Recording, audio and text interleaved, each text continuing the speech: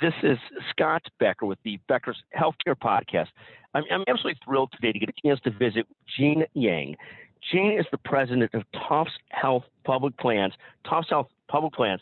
She's going to talk about what exactly that is and what's changing in the world of health plans and a lot more. Jean, can you take a moment, introduce yourself, and tell us about Tufts Health Public Plans? Thank you, Scott. It's really glad to be here. As you said, that I'm the president of Tufts Health Public Plans. This is one of the three business divisions in a larger company. We actually have a new name. It's called Point 32 Health.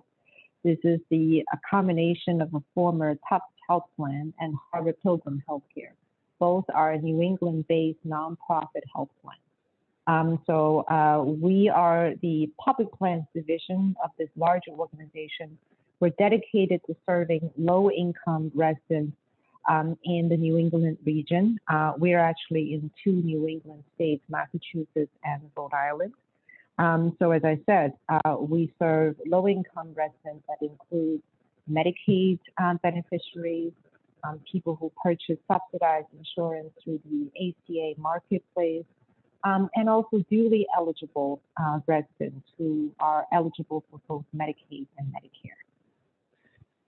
How is that business of serving the underserved through Medicaid plans, dual eligible plans, how is that business changing and been changing over the last couple of years and through COVID? What are some of the trends that you watch in that, the public plans area, in the underserved area? Yeah, that's a very, very good question, Scott. Thank you for asking that. As you can imagine, this is a population that is vulnerable. They have complex needs. Many of them suffer from both medical diseases, but also socioeconomic challenges, behavioral health challenges, which makes serving them complicated but incredibly important. Now, the upside is that there is so much innovation in the market through technology and data, and then, frankly, good policies that allow us to do a lot more.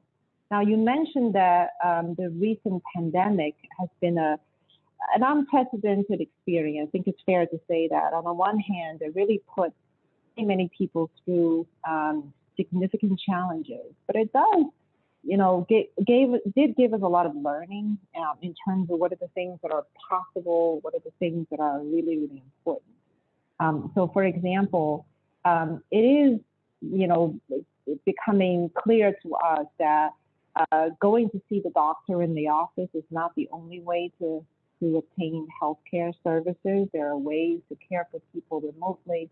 There are ways to stay in touch with people through other ways, other methodologies. But at the same time, it's really, really important for us to, throughout the time, stay in touch with the community, stay in touch with the patients, particularly the vulnerable ones, to make sure that they have access to critical care that they need, especially as their life circumstances change.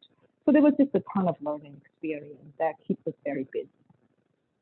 And what about vaccine hesitancy in the lower income communities and so forth? What are you seeing? Are you seeing vaccine hesitancy? Are you not? Do you have a sense of that? I think it varies from state to state and region to region and, frankly, community to community. I do think that there is a degree of vaccine hesitancy. I think it's just simply incorrect to say that as long as vaccines are available, people are just going to be vaccinated. It doesn't happen that way. However, in terms of the reasons for the hesitancy, I think it's much more complicated than people not wanting to get the vaccine.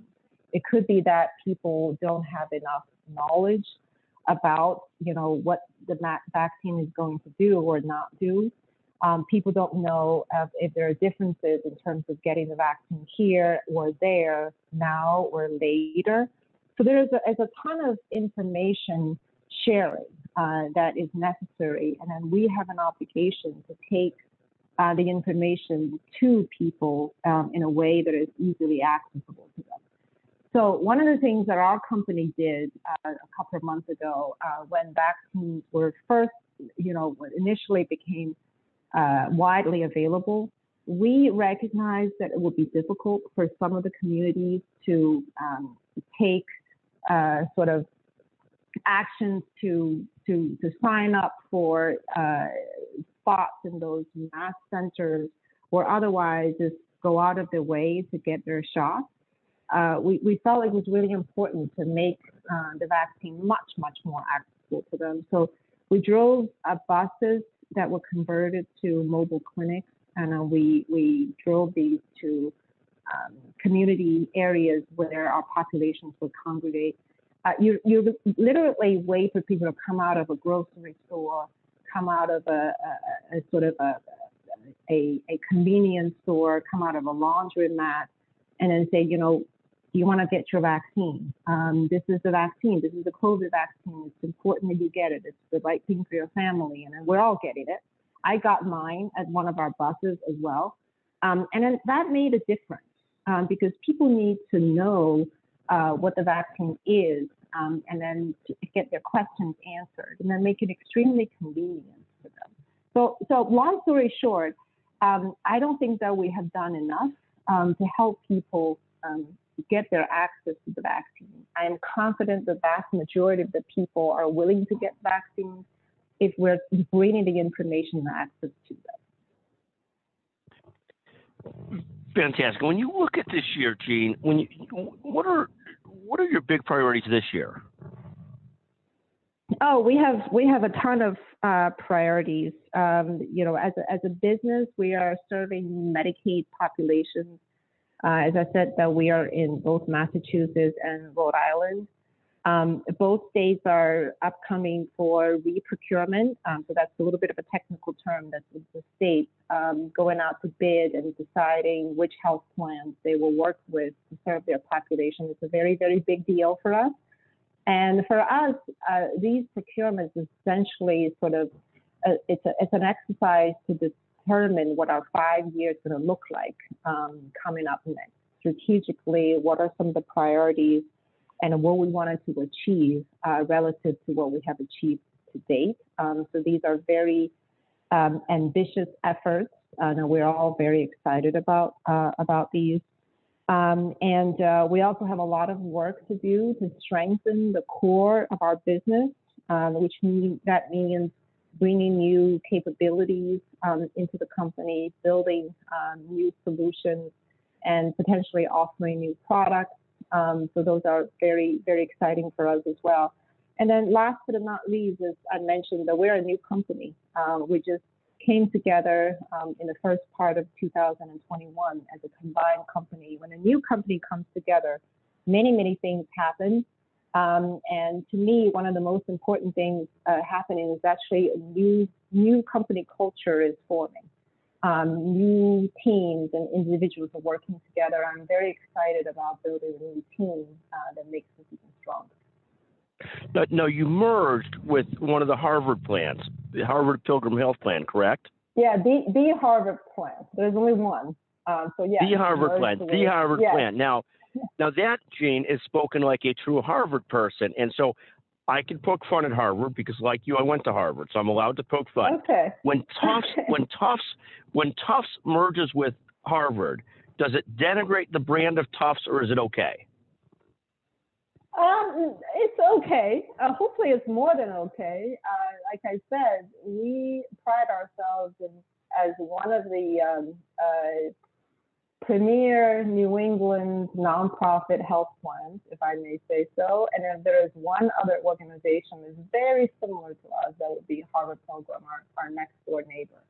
We were similar in size. We were similar, with some overlap in footprint. We're both very big in Massachusetts, and then in a few other surrounding states we have some overlap. There are some differences as well. So they were primarily commercial business with some Medicare business.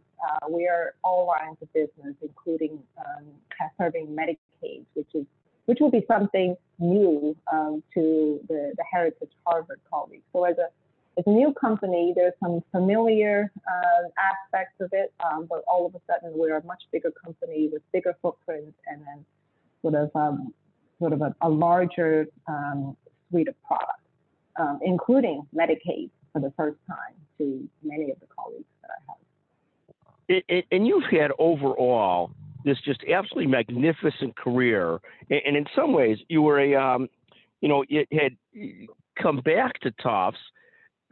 Yes. After leaving Tufts for several years, came back to Tufts Health Plan. Now you're the president of it. Take a moment on just 2 minutes of career advice for aspiring professionals. I mean, you've got this magnificent background, and we're a boomerang. Came back to Tufts to lead Tufts.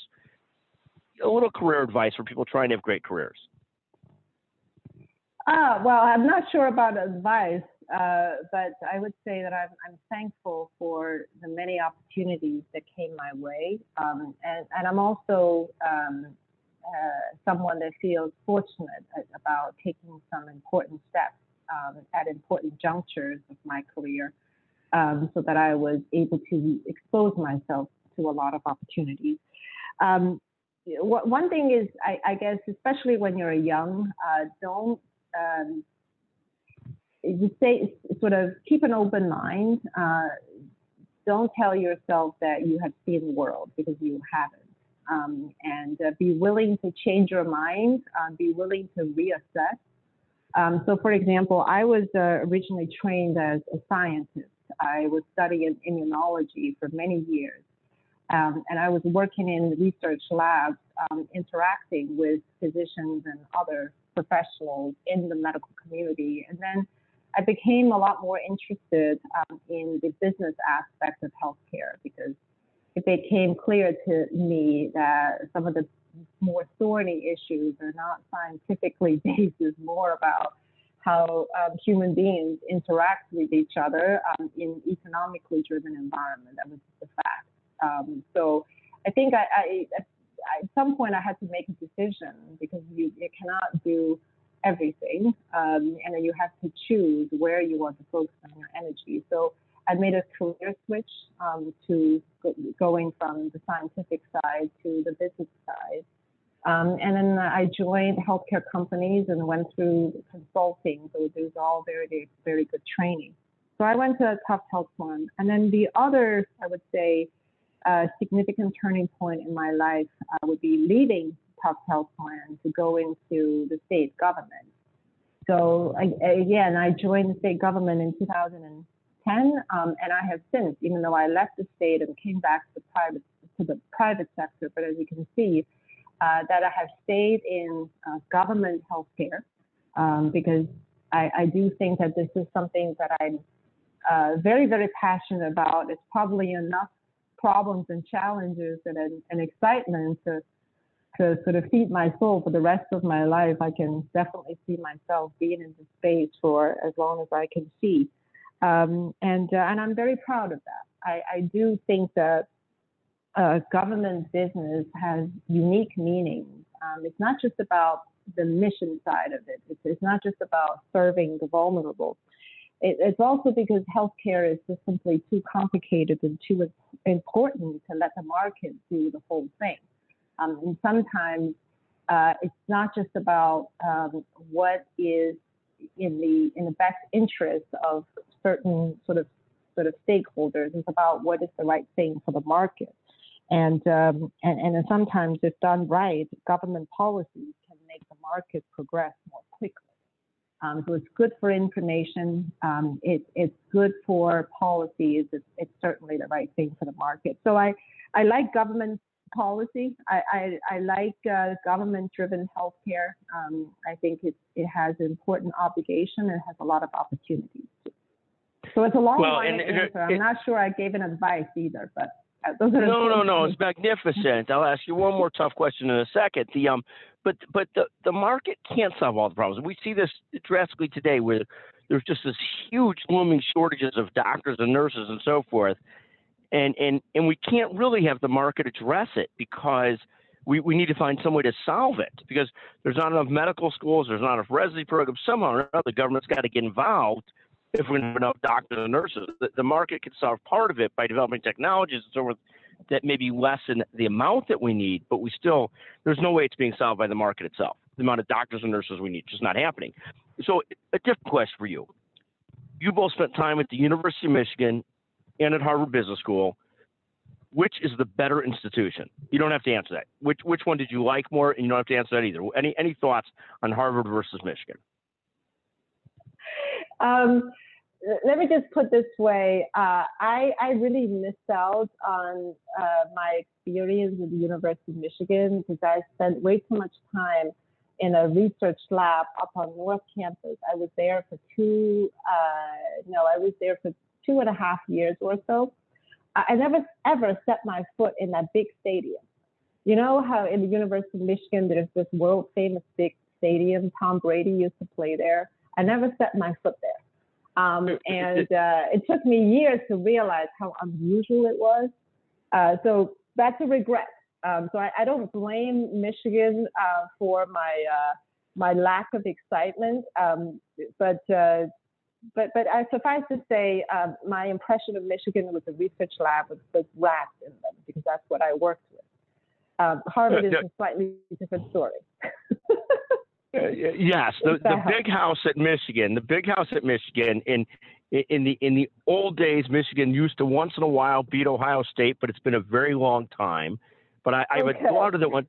I have a daughter that went to University of Michigan, and of course, I grew up in Chicago. You grew up either you're a Michigan fan or you hate Michigan. So I grew up, of course, not being a Michigan fan, and I made it a point of pride. My daughter, I'm very very close with, but I made it a point of pride, even visiting every couple months, every month or so, to see her, to never go in the big house, just out of my childish, perverse dislike of the University of Michigan. But I've grown to respect it and like it because my daughter had such a remarkable experience there. So I'm no longer an anti-Wolverine, but I'm not a pro-big house guy either. Okay, well, that's good to know. But it's, in all seriousness, it's a great institution. That was my first stop in the United States. I didn't mention I'm an immigrant from China. So the first time I landed in this country in 1994 as a new graduate student was Ann Arbor, Michigan. So I learned a ton.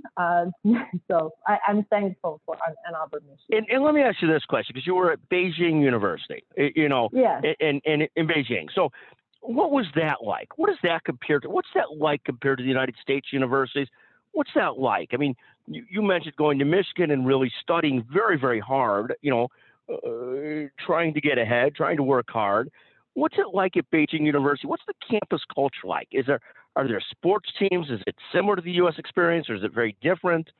Just give us one bit of insight into Beijing, University, Peking or Beijing. What did you call? I mean, I know it says it on your LinkedIn profile. Both are fine. Both are fine. You can't make a mistake with that. But first of all, Beijing University is a fantastic institution. It trains really hundreds, if not thousands, of excellent scholars. And I'm very proud of my experience there. I would say you can grow a lot more, I would say, if you come to the United States and then continue to study. It's a different experience. It's really a combination. It would be the best.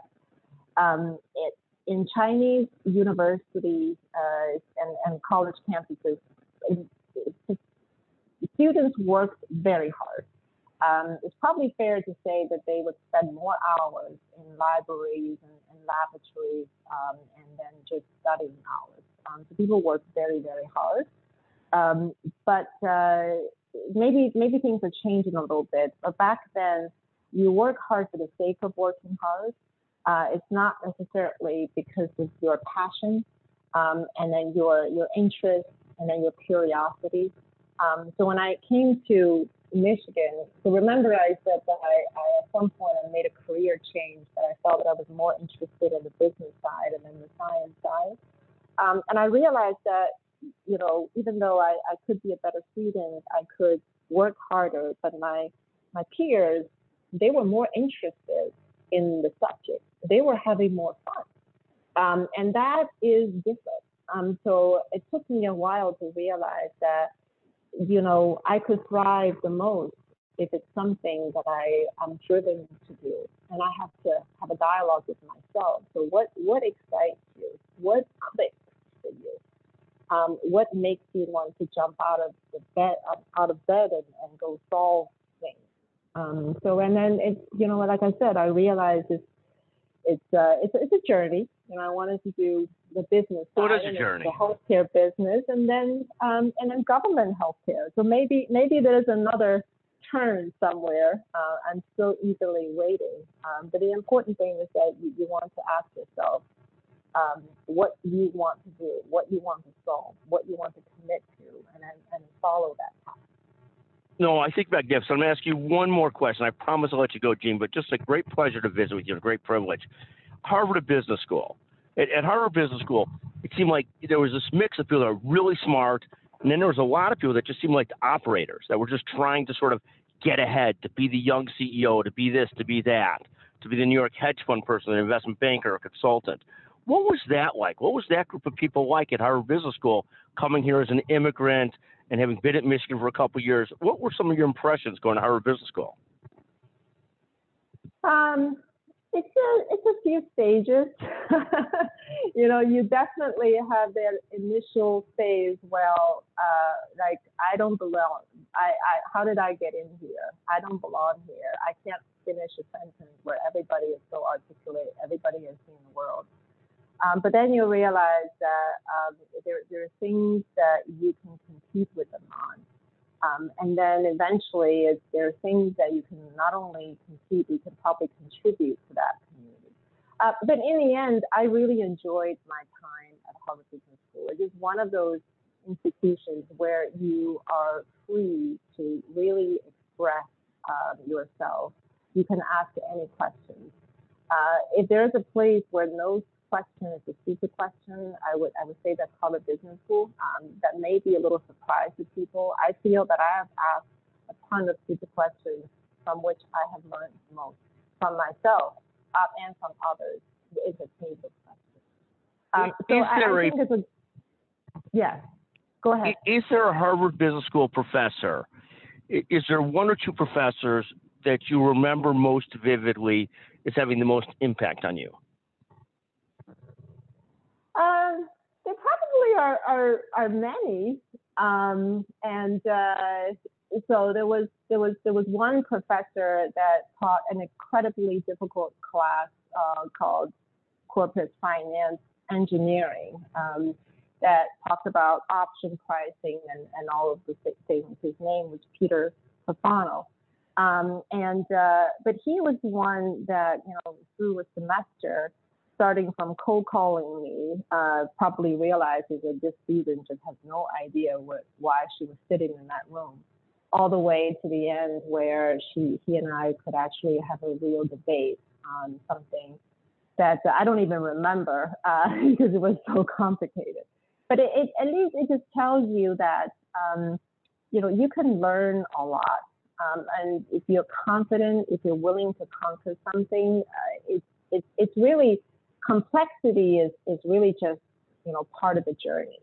At the end, it's about finding an answer and solve the problem, and then don't be intimidated by complexity. And that's probably a good way to characterize a lot of what we're trying to do in healthcare too.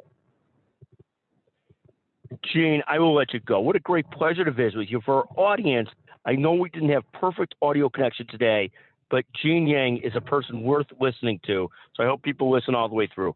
What a great pleasure to visit with you, Jean, and Jean, and continued good luck and success. Just really a remarkable, remarkable career. Thank you very much for joining us. Thank you so much. Thank you, Scott. Have a good day.